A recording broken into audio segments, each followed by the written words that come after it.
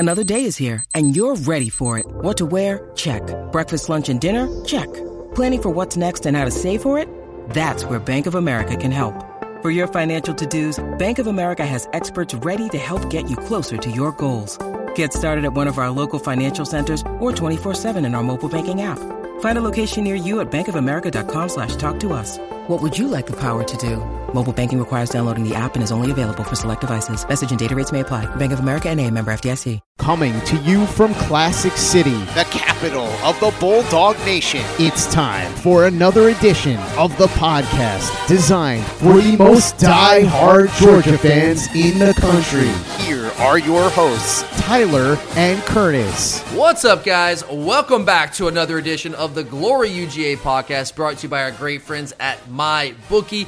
Week 1 might have been slightly short on big-time matchups, but Week 2 is going to deliver in a big way, guys. Tons of big games this weekend. You've got Texas and Alabama. You've got A&M heading to Miami. You got the Cy-Hawk game, Notre Dame, NC State, a ton of games to choose from. So make sure, if you haven't already, sign up for a brand new account at MyBookie so you can get in on the action as well. It's simple. Just go to mybookie.ag, use our promo code UGA to get a 50% bonus on whatever your first deposit is. Again, that's promo code UGA at mybookie.ag. All right, guys, I am your host, Tyler, and back with me today to answer our very first batch of listener questions during the 2023 season is my longtime co-host, Curtis. And before we get rolling here today, I do want to also quickly remind you about our new Glory UGA YouTube channel. Thank you to everyone who has already subscribed, who's watched the videos, liked the videos. That is so sincerely appreciated. But I also know there are a lot of you listening out there that have not done so yet. So if you enjoy this podcast, I'm telling you, you want to go ahead and subscribe to our new Glory UGA YouTube channel. You're going to get a bunch of content that I can't really quite give you here on this podcast. It doesn't really translate, like video breakdowns. And I am just putting the finishing touches on our first video breakdown of this 2023 season. What I have done is I've gone and I charted every single drop back of Carson Beck's in that first game against UT Martin to see if his performance really was as uninspiring as some fans out there would want you to believe. And I think you guys will really enjoy that video, so give that a watch. Like, subscribe, it is greatly appreciated. But let's get to the good stuff that you all came here for today. And look, I know, guys, games like we just saw last weekend are pretty anticlimactic. And as I said earlier in the week on the recap episode, we are really limited in what those types of games can teach us about our team. And it's never advisable to draw hard and fast conclusions from a game like that, especially one that happens to fall as the first game of the season. But that certainly did not stop the questions from pouring in this week. And of course, as is always the case, we have some great, insightful questions to answer. And I already know that those of you who listen to this podcast, I know that you know ball, but it always shows with the type of questions that we get. So thank you to everyone who sent in a question this week. If you didn't, we always encourage you guys to do that. Never be a stranger. This show is for all of you, and we want your voice heard on here as much as possible. But all right, Curtis, with that being said, let's do it, man. Let's dive into this mailbag, and we're going to start with our big picture questions, as we always like to do. And up first, we've got a great question from Lawrence. And Lawrence says, as the old saying goes, the biggest improvement a team makes is from game 1 to game 2. Of course, we've all heard that. Lawrence, you're exactly right. So Lawrence asks, with that in mind, what do you hope to see the Dogs improve on the most from game 1 to game 2? Kurt, I'm going to let you take this one off the top. First and foremost, you have to talk about just kind of cleaning things up. You know, I wasn't on the Sunday episode, but I kind of do believe offensively for the most part, the offensive line did struggle, but they weren't always put in the most successful position to win. But when they are in a position, I think that they need to go out there and execute. And I think across the board, that's what you ask for, is just to clean up the sloppy mistakes, missed blocks, missed tackles, things like that. And even coaching wise, to a degree, I kind of want to see us not always play everything so conservatively when we're not playing a good opponent. And I think that especially, I believe that especially right now, when you're breaking in new quarterback and new players on the offense, especially in the skill position as we hold others out right now, you've got to get these guys comfortable. And I feel like they didn't do a good job of doing that the whole game last game. So that's kind of one thing I really want to see, is just our coaching be better? Let me ask you a question about that, because I think that's a fair question or a fair concern. But there's got to be a balancing act there, right? Because you are playing an overmatched opponent that you should be able to beat without using your entire playbook, right? Yeah. And you don't want to show everything to everyone. I do, especially to me, it's situational stuff like red zone, third down stuff. Like you don't want to show all of, because that's usually when you save your best plays, because those are the critical moments. Yeah. No, I agree. I think how do you balance that out? Because you don't want to show everything, but you're right. You also want to make sure these guys have a chance to go out and run the offense that they're going to be expected to run throughout the season. Well, my biggest thing is like, okay, they're stacking the box. Why would you continue to run into a heavy box? You don't have to show your whole playbook to at least attack the edges. And I think that's what they need to do a better job of. You don't have to get do special plays or run your whole playbook, but you do have to.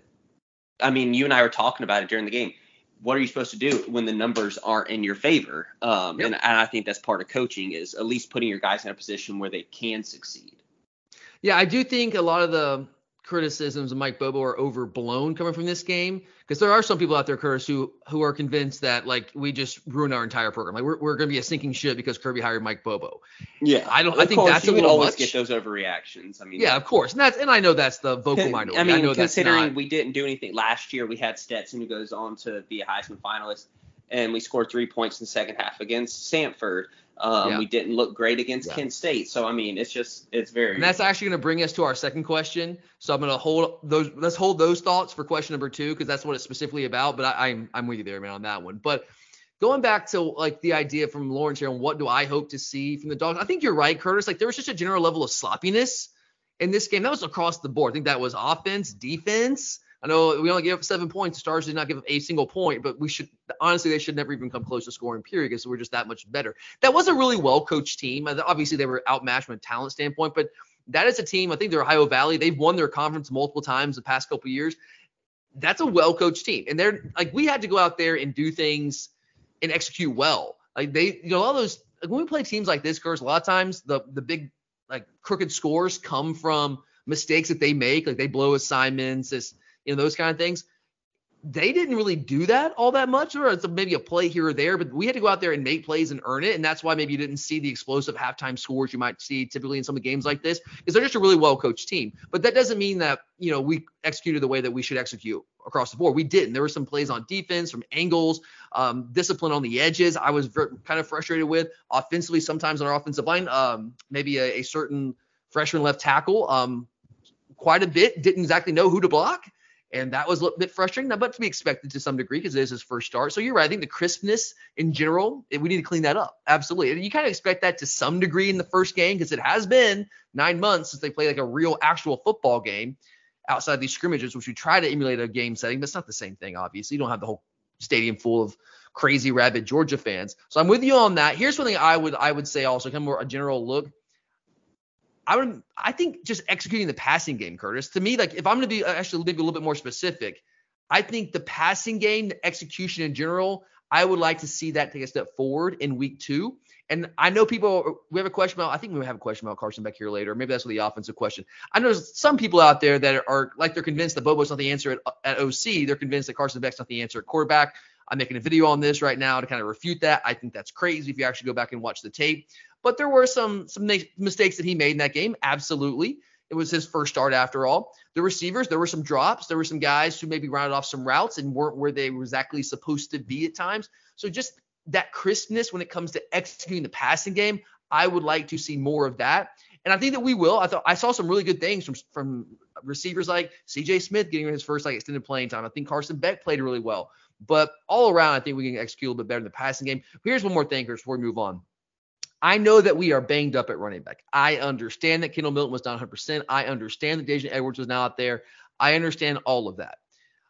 But whoever's out there, I would also really like to see them run the football like they're actual running backs. Like actually, I don't know, maybe break tackles. There were a number of plays. We were outnumbered in the box, Chris. Plenty in that game. You and I talked about that. And that is frustrating to see us consistently running those heavy boxes like that. When you go to play action, you could probably get some big plays off there. You should be able to get big plays off that. But free runners or not, their free runners, Curse, are like 170-pound dudes coming up from the secondary. And as soon as those guys would hit our running backs, we're talking about big dudes like Kendall Milton and Roderick Robinson. They're just going straight down. That cannot happen. When you get one-on-one, I know that we're outnumbered, okay? When a running back is one-on-one with a defender in space, your job is to make that defender miss. We simply were not doing that, not one bit. And I know like you might not be the most elusive guys, your bigger backs, break a freaking tackle, all right? I mean, I'm sorry. Like, I sit there and watch. I know that Clemson got beat on Monday night by Duke. Did you watch Will Shipley, though, Curtis? Will Shipley runs like an animal. And so does Maffa. I mean, I know Clemson lost is maybe not the best example, but if you watch those running backs run the football, those dudes run hungry. They run angry. I did not see that from our running backs, and that's what our ground game should be like. It's very frustrating for me to sit there and watch these running backs that are as big as those guys are get hit by a 175-pound dude and just go down. Am I crazy here, Curtis, or are you seeing some of the same things I'm seeing? I see that, especially, I mean, and this has been something we've talked about for a while. You talk about Keith Marshall and all these people. Like, you've got to be able to run through those tackles. Like, we've gotten away from the explosive run game. I know we're trying to be explosive in the ground game, but we haven't been really since, I guess, 2018. DeAndre Swift was like the last time we were really explosive in the ground game on a consistent basis, or on a fairly consistent basis. And a big part of that is guys are not making people miss, whether that's putting a juke on somebody or running through those tackles like Todd Gurley used to do and Nick Chubb used to do. It's not happening, and that has got to change. That has got to be fixed. And I know especially when you're looking at people like Roderick Robinson, which that's going to be part of it. That's what you're there to do, Curtis. Like, what if you're Roderick Robinson, you can't do that? What value do you have to the team? Yeah, I agree. And I know he's a freshman. That sounds so awful, but I mean, seriously, you are a big back. You are supposed to run through those tackles. It's not just about pushing the line on the goal line. It's about running through arm tackles like that from 170-pound dudes coming up in the secondary. That cannot happen. You've got to break those tackles and make big plays. I know the offensive line was not perfect. I know the play calling wasn't necessarily perfect. But at some point, those backs have got to do something and make a play. Just saying. That's frustrating for me. All right, let's go on to question number 2. Get off my soapbox there. Oliver has a good question. After that underwhelming performance from Mike Bobo in the offense, how much have you adjusted your expectations for the Georgia offense this season? Okay, Curtis. I think you and I are both in agreement that it wasn't maybe the most crisply called game for Mike Bobo, but you also have to consider the context and situation. How do you feel about what you saw offensively from a play calling standpoint, just a general offensive output standpoint? I mean, it was a mixed bag of emotions, yes, but you can't ignore what happened in the second half when we started opening things up a little bit and attacking the edge and putting our players in a more successful position. What that doesn't fit the narrative. You absolutely can't ignore that. Yeah, and I think that's the biggest thing. Everyone wants to overreact instead of like we were talking about earlier, paying attention to the games where even that happened with Todd Monken. I mean, there were plenty of times where Todd Monken couldn't run the ball the whole first half until late in the second half when we finally had worn down the other team. Mm-hmm. So, I mean, to sit here and expect it to be a perfectly called game and new coordinator, 2 of your 3 starting receivers are out. Your starting running back is about 80%. You're trying not to give the ball to your best playmaker to make other guys do it. And you're also playing a lesser team than you, so you're also not trying to show too much. That's about what I expected. I mean, as frustrating as it is, everyone just expects every game to be perfect, and that's just unrealistic. I mean, first, expectations have gone like to Jupiter at this point. Well, and people were already you have all these people already hate Mike Bobo. That's just who were just waiting to say I told you so, and this is their first chance to jump at it. I know I say a lot, but this is a classic example. This is confirmation bias, man. Like, it's what it is. People already have their minds made up about Mike Bobo, and anything that remotely seems to prove them right, we're going to jump all over it. You're exactly right. Well, you mentioned Todd Monken and some of the struggles we might have had against, and struggles is a very strong word, relative struggles we had against some of these overmatched teams when he was our coordinator the past couple of years. I got some numbers for you, Curtis, to back up those assertions you're making here. So let's look at our stat line from UT Martin here, offensively. I'm not going to go over every number, just some basic stuff here. So UT Martin, last weekend, we put up 559 total yards of offense. We averaged 8 yards per play. We scored 48 points. All right, I know one was a defensive touchdown, but 48 points. So some of these other ones, we had defensive touchdowns as well. Let's go back to last year. You mentioned the 2022 Samford game. Sorry, I can't speak today. Well, Curtis, against Samford last season, which was an ugly performance in the home opener last year, 479 total yards, only 6.4 yards per play, only 33 points. You also mentioned Kent State last year. I know Kent State is not the exact same as UT Martin, but it's still a lower caliber team. It's a G5 team, MAC team. 529 total yards in that game, 6.9 yards per play, 39 points. 2021 Charleston Southern. We didn't play any non-con guys in 2020. The only remotely similar non-conference game that we played in 2021 to what we played last week was Charleston Southern. 488 total yards, 7.1 yards per play, 56 points. So the point stands, Curtis. Todd Monken, against similar type opponents in similar games, similar situations, actually put up worse numbers than what we put up in Mike Bobo's first game as offensive coordinator with a brand new starting quarterback with 2 starting receivers out and a mash unit at running back. Is that kind of what we're saying? Yeah. I mean, the numbers speak for themselves. And again, this is no shot at Todd Monken. Todd Monken was amazing. I would say the best offensive coordinator we've ever had. I think that's pretty fair to say at this point. The dude helped us win 2 national titles. Awesome. Fantastic. I'm not crushing him. What I'm saying is Mike Bobo actually put up better numbers against a similar caliber opponent. And all of a sudden, some Georgia fans out there are convinced Mike Bobo sucks. Something smells a little fishy here, Curtis. Something doesn't seem right there. And I think it's what you said. People already have their minds made about Mike Bobo. It doesn't matter what the numbers actually say. Context doesn't matter. Their bias against him is the only thing that matters. So I'm with you. I don't think it wasn't the greatest offensive performance. We talked about how I would like to see us be a little more crisp and execute sharper on offense. Certainly, there are some play calls I think Mike Bobo might like to have back. What did you make it? I talked about this on Sunday, Curtis, but I want to get your take on this. That call right before the half, 1st and goal from the 3-yard line. We complete the pass to Dominic Lovett down the sideline. 1st and goal, trying to go up 21-0 at the half. 15 seconds left, and we run that. We hand the ball off to Cash Jones there with no timeouts. What did you make of that call? Terrible check. And that's the thing. It was a check, and I have that on very good authority. That was not a call. I mean, even Kirby Smart said it was a check in the post-game conference. Said, that was he said that was a check that Carson must have been mistaken of how close they were. He even said that. Yep. And you know what, Curtis? The Mike Bobo haters don't want to hear it. They don't care. They think Kirby's just, taking up for his old buddy. And it's like, okay, I don't know, man. I don't know I don't know what we have to do to convince some people. That's all I'm saying. Look, but all in all, first game, I think it was a very, very solid offensive performance. There were some things that need to be cleaned up for sure, as we've laid out. But I'll just end this question with this, Curtis. I think expectations have gotten entirely out of whack if Saturday's offensive performance has left you spiraling out of control about our offense. And guys, make no mistake about it. It might be a small minority, but there are fans out there in this fan base right now that are spiraling about our offense. And to me, that's crazy talk. That's just me. Everyone can have their opinion. That's cool. But my opinion is that's a little bit much. So just putting that out there. And we are just getting started with the questions today, guys. But before we go any further, I do want to remind you about our friends at MyBookie. You guys know football is back, and that means winning season is back too at MyBookie. And I know I said it earlier, guys, but I'm going to say it again. You do not want to miss out on the action this week. Last week, it was fun. College football was back. We loved it. We had a great time.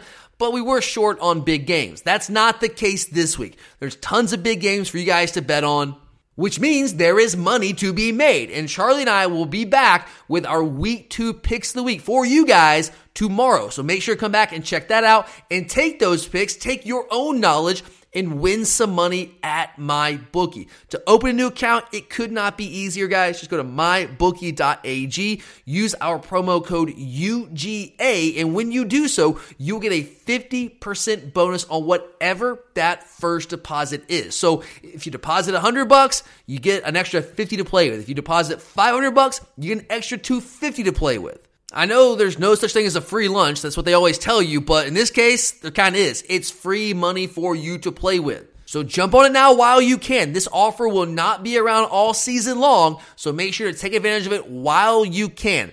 And it's simple. Go to mybookie.ag, use our promo code UGA, and you can get that 50% deposit bonus. So make sure to bet anything, anytime, anywhere with MyBookie.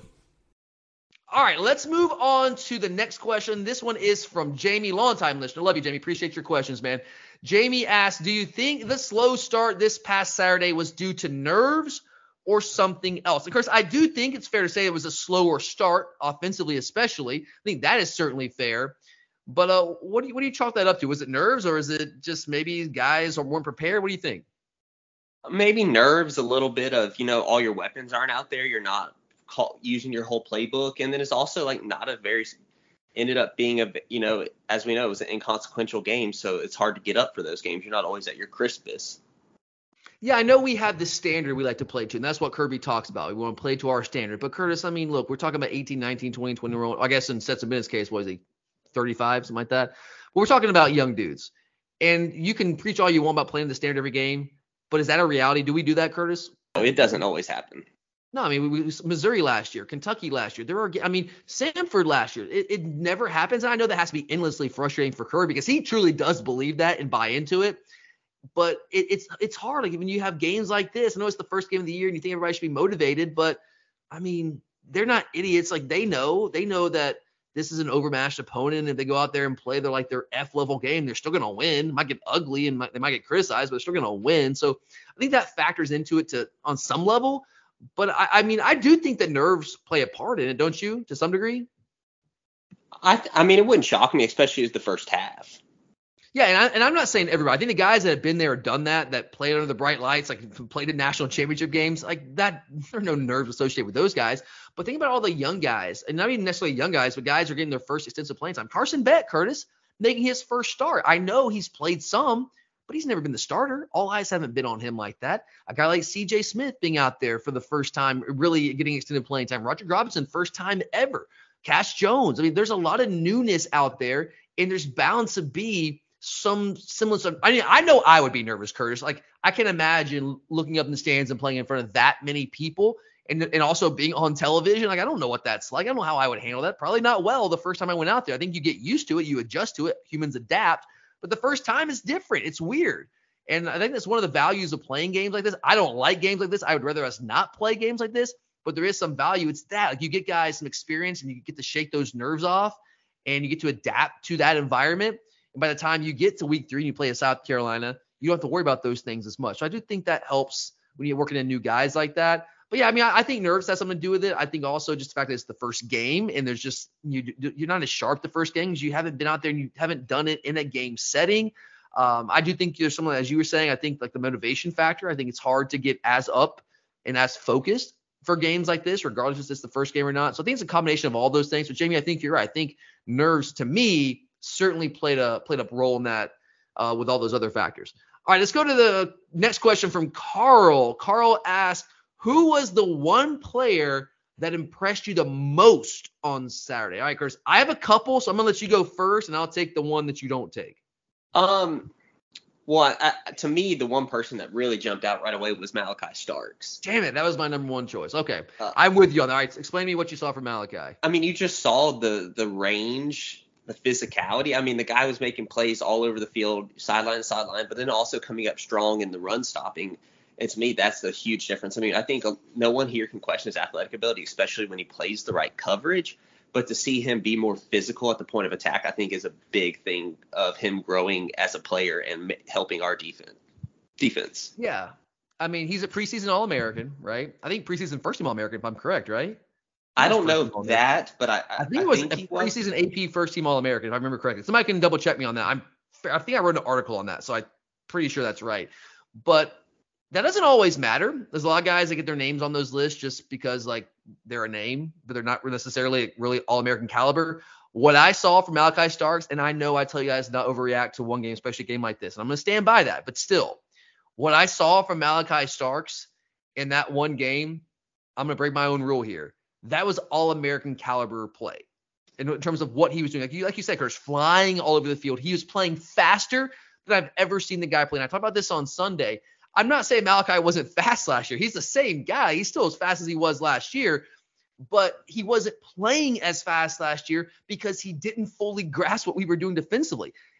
That's just reality, guys. When you don't really know and you have like a question about what's going on, like you just don't know it instinctively, you play a step slower. And I think we saw that from Malachi last year at times. There were some blown assignments, sure. I mean, it's natural with freshmen.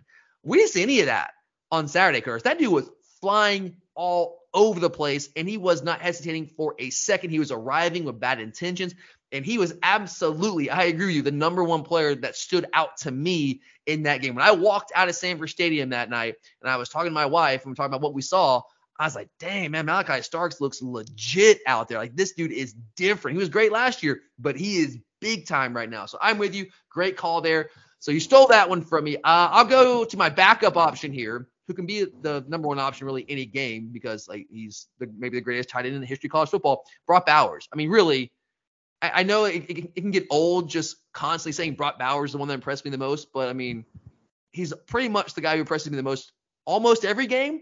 And I know the stat line, 5 catches, 77 yards, 1 rushing touchdown, doesn't blow you away. But that was all in one half of play, first off. And it's not necessarily the numbers. It's how he put those numbers up, Curtis.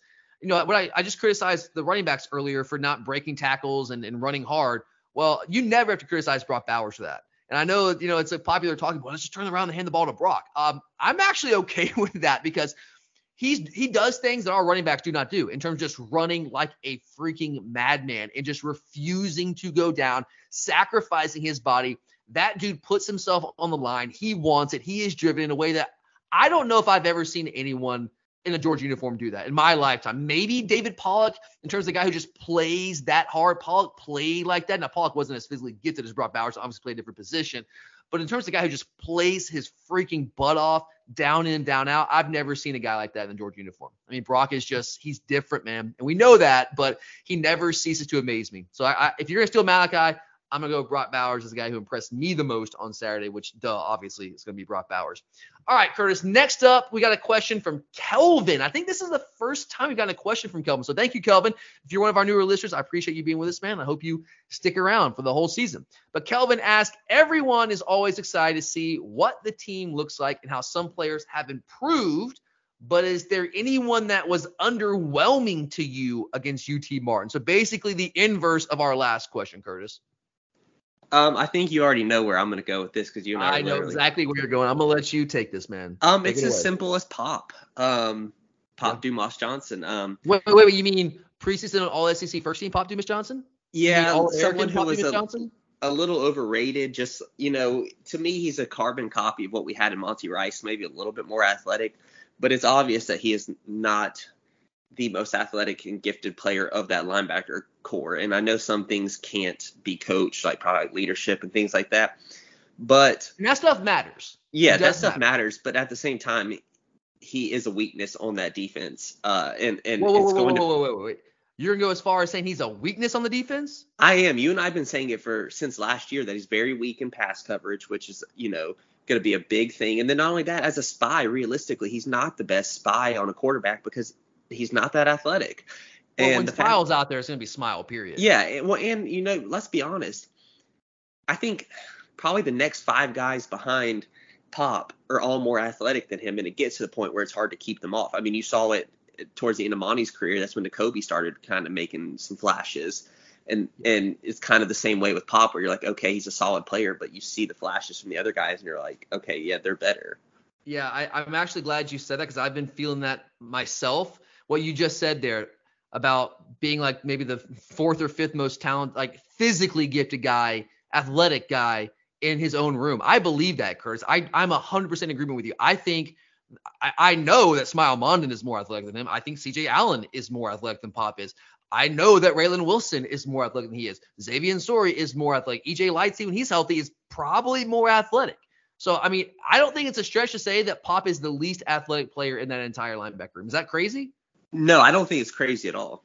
I don't either, man. I mean, I know this, like, here we are, it's a Georgia podcast, and a lot of you probably shaking your heads saying, oh my God, why are you ripping one of our own guys? I'm not trying to rip Pop. Pop is a good football player, all right? We're just trying to be honest with you and objective on what we see. Like, we would have no credibility if we just came out here and pumping sunshine and rainbows up your butt, telling you every player is the greatest player in the history of the world, because that's just not the case. Pop is a really good player, and you're right about his leadership, bringing value to this team. But it's also fair to say, when you watch him play, it's clear that he is not the same level athlete that the other players in that room are. Now, what he has going for him right now is, number 1, the leadership. Number 2, the experience in the system. He's also really good between the tackles, and that matters. So you need guys like that. But the problem is, Curtis, this is not 1999 anymore. You don't see a lot of teams that exclusively operate between the tackles. What we see now in 2023 is teams spreading the field and forcing linebackers to play and operate in space. Pop was built to play linebacker in 1999. If it was 1999, I would probably say Pop Dumas-Johnson is the best linebacker on the team because he does those things that you used to have to do inside linebacker better than a guy like Smile Mondon. He just does. He's built for that. He's not built for new age offensive football the way that the other linebackers are in our room. That is my thing with Pop. I'm not trying to rip the kid. I know he goes out there and he plays hard. He does everything he's asked to do, and he's a great leader on the team. Those things matter, and I appreciate him for that. And he is a good player.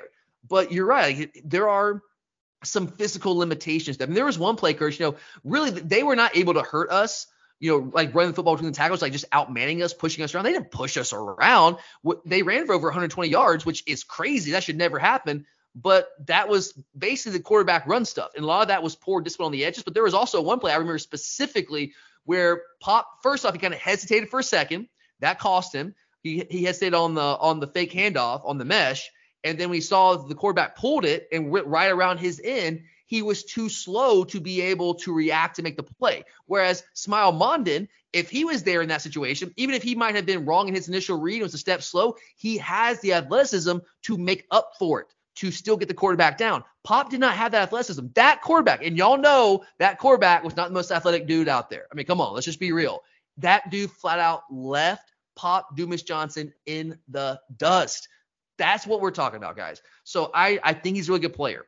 I think it's crazy that he was all SEC first team over Smile. I think Smile actually might have been all SEC first team as well. But if he wasn't, that's crazy. The fact that Pop Dumas-Johnson is an AP All-American first team over Smile Mondon is crazy to me. I don't like people who are making those choices and voting those things. They're clearly not watching. I don't know where they get that from. Good player, but I'm with you. I don't think that he's as good of an athlete as Smile Mondon. And I think really, I agree. I think he's probably the least athletic guy in that linebacker room. So I know that sounds terrible. I don't like those kind of conversations, but sometimes you have to have those hard conversations. All right. So your answer is Pop Dumas-Johnson. I'm going to go Ernest Green, Curtis. Is that a little aggressive? I know it's his first start. Is that too much? It's a tough standard. I mean, I don't think it's unfair. Yeah. But I think that if he's a starter, you've got to at least hold him to the standard. So I get that. I just think that, as a redshirt freshman who missed practically all of last year, it's kind of like with Tate, where we were a little bit hard on him to start the year. And once he got his feet and got, a little settled, I'm not saying that that's going to be Ernest Green, but I'm not ready to make anything yet with him. Actually, Curtis, do I have your permission to change my answer? Can I do that? Knock yourself out. All right. Ernest Green, I thought, made some mistakes. And look, but it was his first start ever. They didn't play at all last year dealing with a back injury. He did some really good things. Like in the run game, he was pretty strong. Showed some physicality. The pass pro game, he struggled some. But I'm going to change my answer to another offensive lineman, Xavier Truss. I mean, that dude doesn't have my first start. I don't know. There was two guys next to each other that played pretty poorly, in my opinion. I mean, the entire left side. Is that what you're saying? From center to the left, yeah. Oh, you SVP? I think SVP. Yeah, I don't think he played his best game. No, I thought at least he wasn't blowing anyone off the ball. Well, I mean, that's never been his MO. But it's even more noticeable when it happens against a team like this. A team like that, yeah. Trust, man. As big as that guy is, he should be able to just absolutely dominate a team like that, even the front like that. But the problem is when it's a lot of the game they were playing with 3 down linemen, so they had extra linebackers on the field. And he's good when he has somebody like head up on him, somebody on the line of scrimmage that he can block, somebody like his size.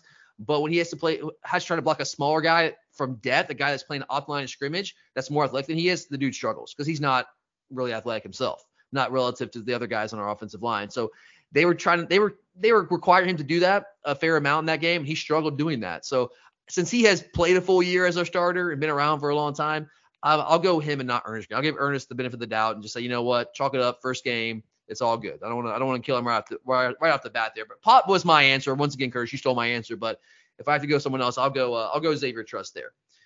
All right, let's go. We got a question from Ben. Ben's been a great listener all summer long, for a while actually. Ben's been with us for a couple years, so thank you, Ben. Always appreciate you, man. Ben asked, we know it's been reported that Dylan Bell was taking reps at running back, but doesn't Mekhi Muse seem to be more running back-like? What do you think of that? And did Muse play running back in high school? What do you say, Kurt? I don't know Muse's high school accolades. He played at Central Gwinnett in Gwinnett County. You and I did learn that. But to me, the fact is I still think Dylan Bell's better suited for it because Muse, he did some good things in the game. But let's be honest, I just don't trust him to run between the tackles. And I think Dylan Bell has the body to make that change more seamless than any receiver on our roster. That was my initial thought too when I saw this question from Ben, and Ben and I went back and forth a little bit about it on Twitter. Obviously Dylan Bell has the bigger body, and Dylan Bell is built like a running back. That's why we weren't all together surprised when it was reported with all these injuries at running back that he was getting some carries at running back. I think he certainly has the bigger body and he has that frame. You look at Mekhi Muse, he's 5'8", 185 pounds. Now he's thick for a 5'8" guy, but he's still 5'8". He's not a big guy. But Ben's point, I think it's a really good point, is that Mekhi Muse has more running back skills if you take out the size thing. Do you agree with that? Shiftiness and everything is nice. I just don't always say that translates into running back. I think it depends on how you use him at running back. If he's a guy, that's the thing. Like it depends on what role they're using him, because I think between the tackles, it's just a different. That's not going to. He would struggle. That's not going to be good for anybody. And I think Dylan Bell would like Muse almost would be like a scat back, change of pace guy, where I think Dylan Bell could potentially be a more rounded. I think Mekhi Muse could be like a Cash Jones for us, maybe a more dangerous version of Cash Jones out of the backfield, right? Yes, I agree with that, and that's where I see him as. I just don't think having both of them in the backfield is beneficial because you still haven't solved the running part. I will say, remember that the screen play, so it was a 54 yards screen pass for a touchdown? It was, and that's what he lined up in the backfield and motioned out to receiver from that play. That's what I'm saying. If you use him in a way that you can get him in space, yes. But as a true, every down back person to come in there, he's not the answer, where I think Bell could at least be more serviceable in that route. And I think Bell could be just as, maybe he's not as shifty as Muse, but I still think he could be strong in the pass game.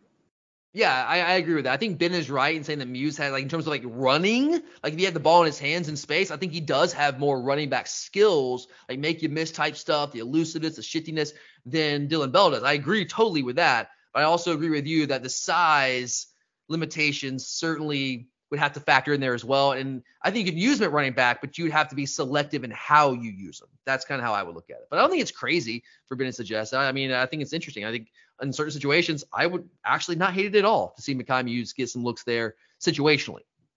All right, guys, we are still not done. We've got more questions to answer. But before we go any further, I do want to remind you about our friends at Alumni Hall. I know a lot of you are coming in town once again this weekend. Some of you who made the trip last weekend, some of you that were able to.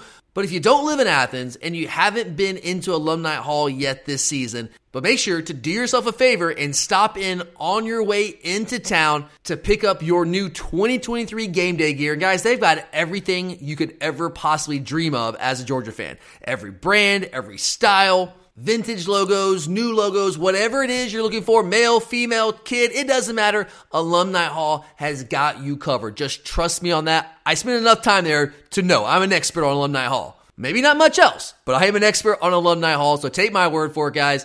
Do yourself that favor. Stop in store inside the Epsbridge Shopping Center right off 316, right past the Oconee Connector, or online at alumnihall.com, because they have all the same great stuff online as well. And get yourself outfitted for this March to the three-peat, because Alumni Hall is where the Bulldogs shop.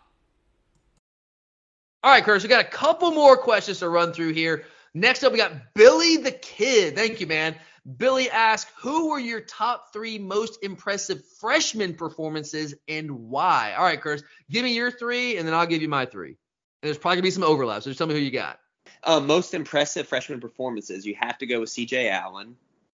Shoot, see, some of these guys, you feel like they're freshmen, but they're redshirt sophomores and things. I had to work through my mind. Okay, who are the freshmen? Okay, how much did he play?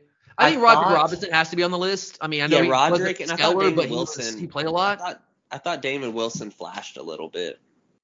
Yeah, I would have liked to have seen him maybe a little bit more, but when he got in there. And we don't really do much in the passing game, pass rushing, especially in these games. So you're not going to get a big chance for them to go make some big, especially when you're playing a team like that who's going to get rid of the ball quickly and you're already not blitzing much.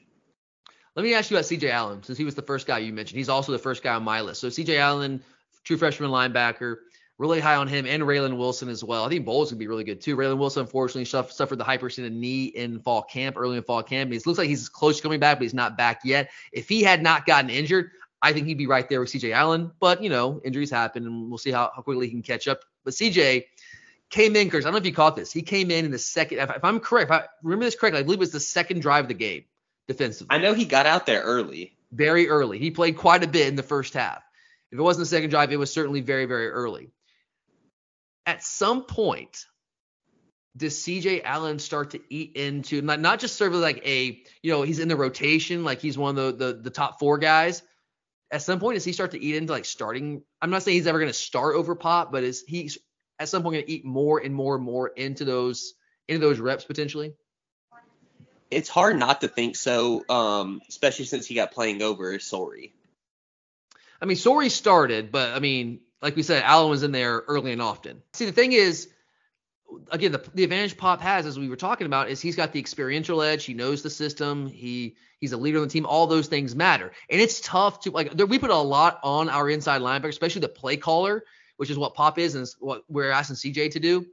We put a lot on those guys. And it's hard for a freshman to come in and do everything that we ask our inside linebackers to do. But Kirby has been very, very open in talking about how impressive CJ Allen is, not even so much physically, which he is, but also just from the mental standpoint of learning our defense and soaking things up and understanding things. He talks about all the time when asked about CJ Allen, is his first comment is, this guy gets it. He understands. He learns. He's advanced mentally compared to your typical freshman linebacker. He just can do the things that most guys simply cannot do and function in a way that they can't for most incoming freshman linebackers. So I think if he continues to grow in that way, which seems like he's doing very well according to his head coach, I think in a big way that kind of neutralizes Pop's advantage, because CJ's a better athlete. He is. That's just reality. And if the only advantage Pop really has over him is experience and knowledge of the system, and CJ's knowledge of the system continues to grow and grow and grow the way that Kirby is saying that it does, it's hard for me to not sit here and say, oh yeah, CJ, he's going to get some reps. I mean, I think he's going to continue to get more and more reps. And I don't know what that looks like down the road, but I also don't think it's crazy that this guy is going to play a big time role for us as the season progresses. I don't think that's crazy at all. So you said CJ Allen, Roger Robinson. Who was the third guy? You said Damon Wilson. So I'm going to go CJ Allen. I definitely agree there. I'm going to go Jordan Hall, who actually played early and often as well, which I kind of expected. He wasn't necessarily dominant, but they weren't really trying to run the ball between the tackles all that much. I thought he played well. He was even in there on like our third down dime pack situations, which was somewhat surprising me because I never really necessarily saw him as one of those dynamic pass rushers from the interior. But he wasn't the only guy playing that role. Obviously, we had Warren Brinson playing there as well. But I think Jordan Hall is a guy that played well in his first snaps. Another guy that I haven't heard much talk about. He didn't play a ton in the first half, really all in the first half, if my memory serves me correctly. But I thought A.J. Harris, when he got in the second half, I thought he did some good things. I know there was that touchdown that was called over him.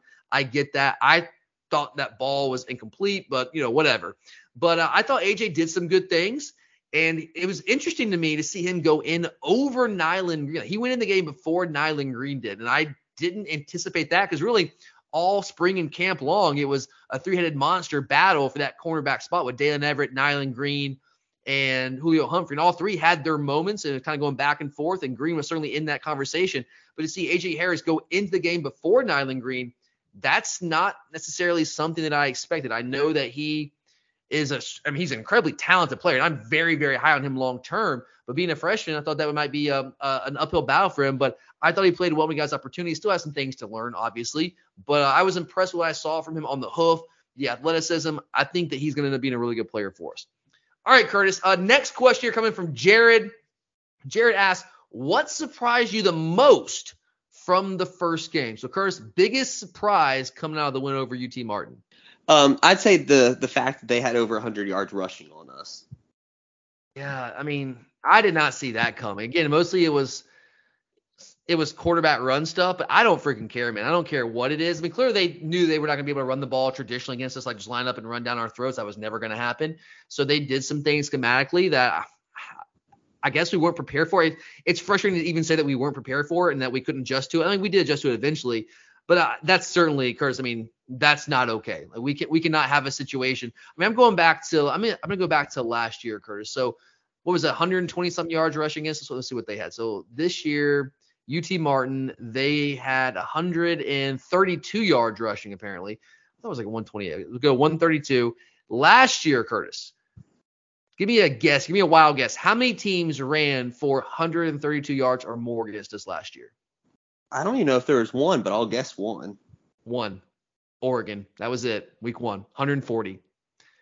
And UT Martin came in and rushed for 132, according to sportsreference.com. So I'm with you on that. That was certainly frustrating to see. And that was a discipline thing. That wasn't a physical thing. But I don't care what it was. Like, that's just got to be cleaned up. That certainly cannot happen. So I'm with you there. For me, I'm going to go a player here. I think CJ Smith was a really big surprise, Curtis.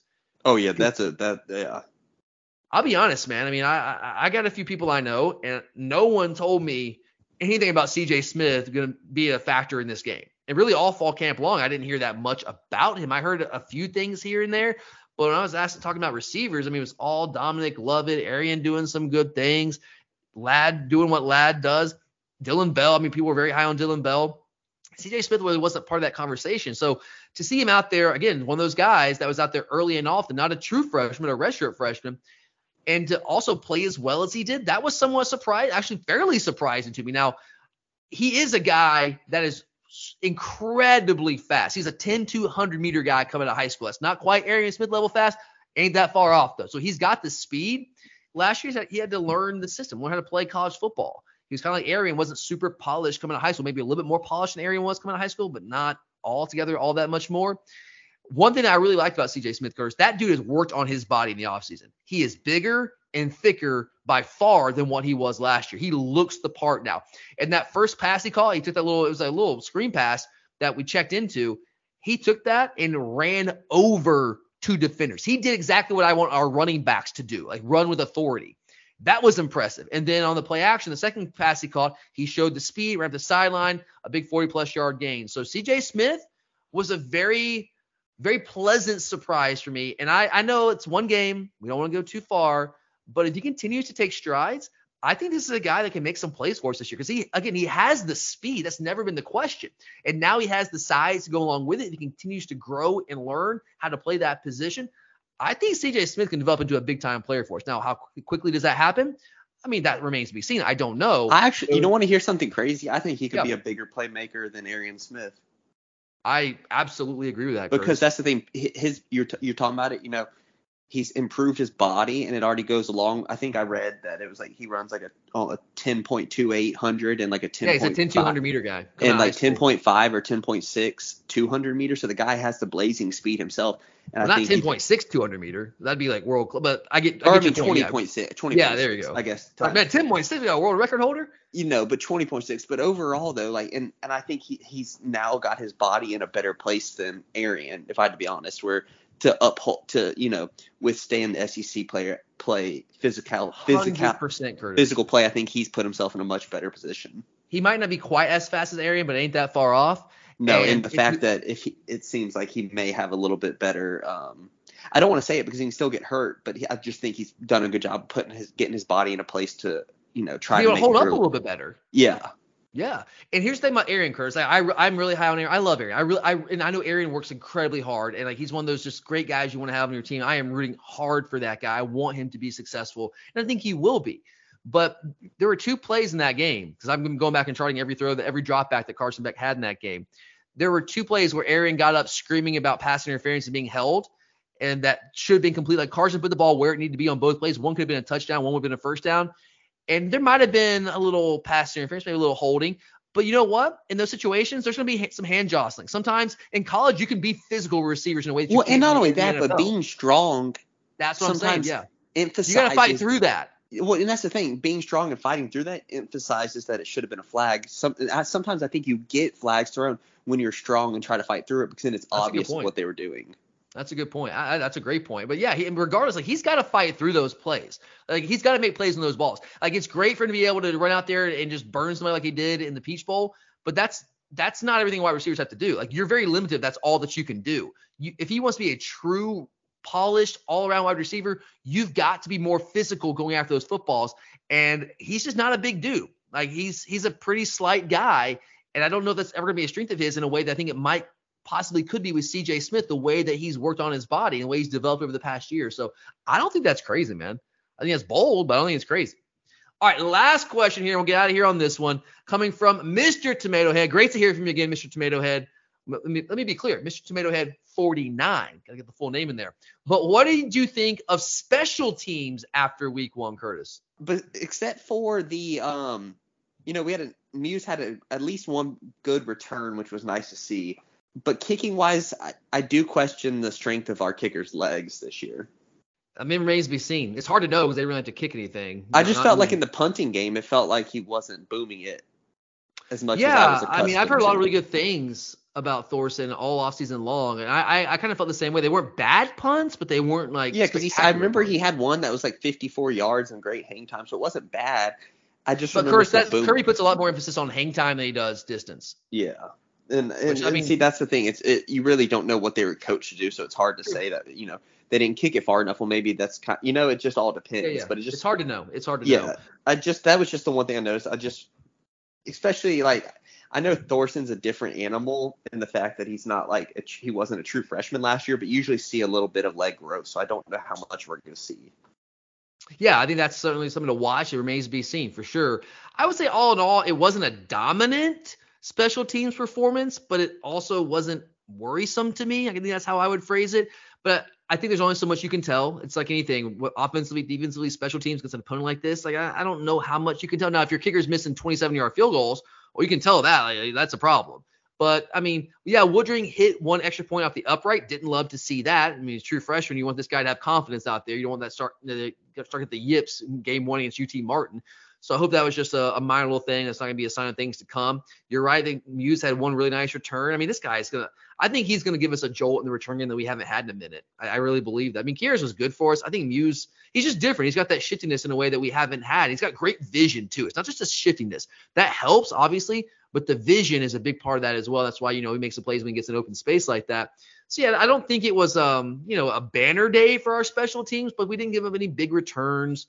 Had a solid return with Muse there. I think it was fine. I think it was okay, solid. Another one of those things that kind of remains to be seen as we get against better opponents. Going to actually, maybe return kicks against us. We'll find out. But I'm certainly not worried about it coming out of week 1. All right, guys, I think that wraps it up for us today. We are not done this week, though. Charlie and I will be back tomorrow on Friday for our week 2 picks of the week. We had a solid start to last week, but now that we've seen some of these teams, it's going to be a big week 2, so you don't want to miss out on that. But thank you guys for being here. Thank you to each and every one of you that took the time to send in questions. We appreciate you. We hope we adequately answered your questions. And we'll be back doing the exact same thing next week. So if you did not get a question in today, make sure to hit us up on Twitter at glory_UGA. You can also email us, gloryugapodcast@gmail.com. Also find us on Instagram. Just look up Glory UGA Podcast, and we will take every question that we get and try to work them in some way, somehow. So keep those coming, guys. Appreciate you. For Curtis, I'm Tyler. And as always, go Dogs!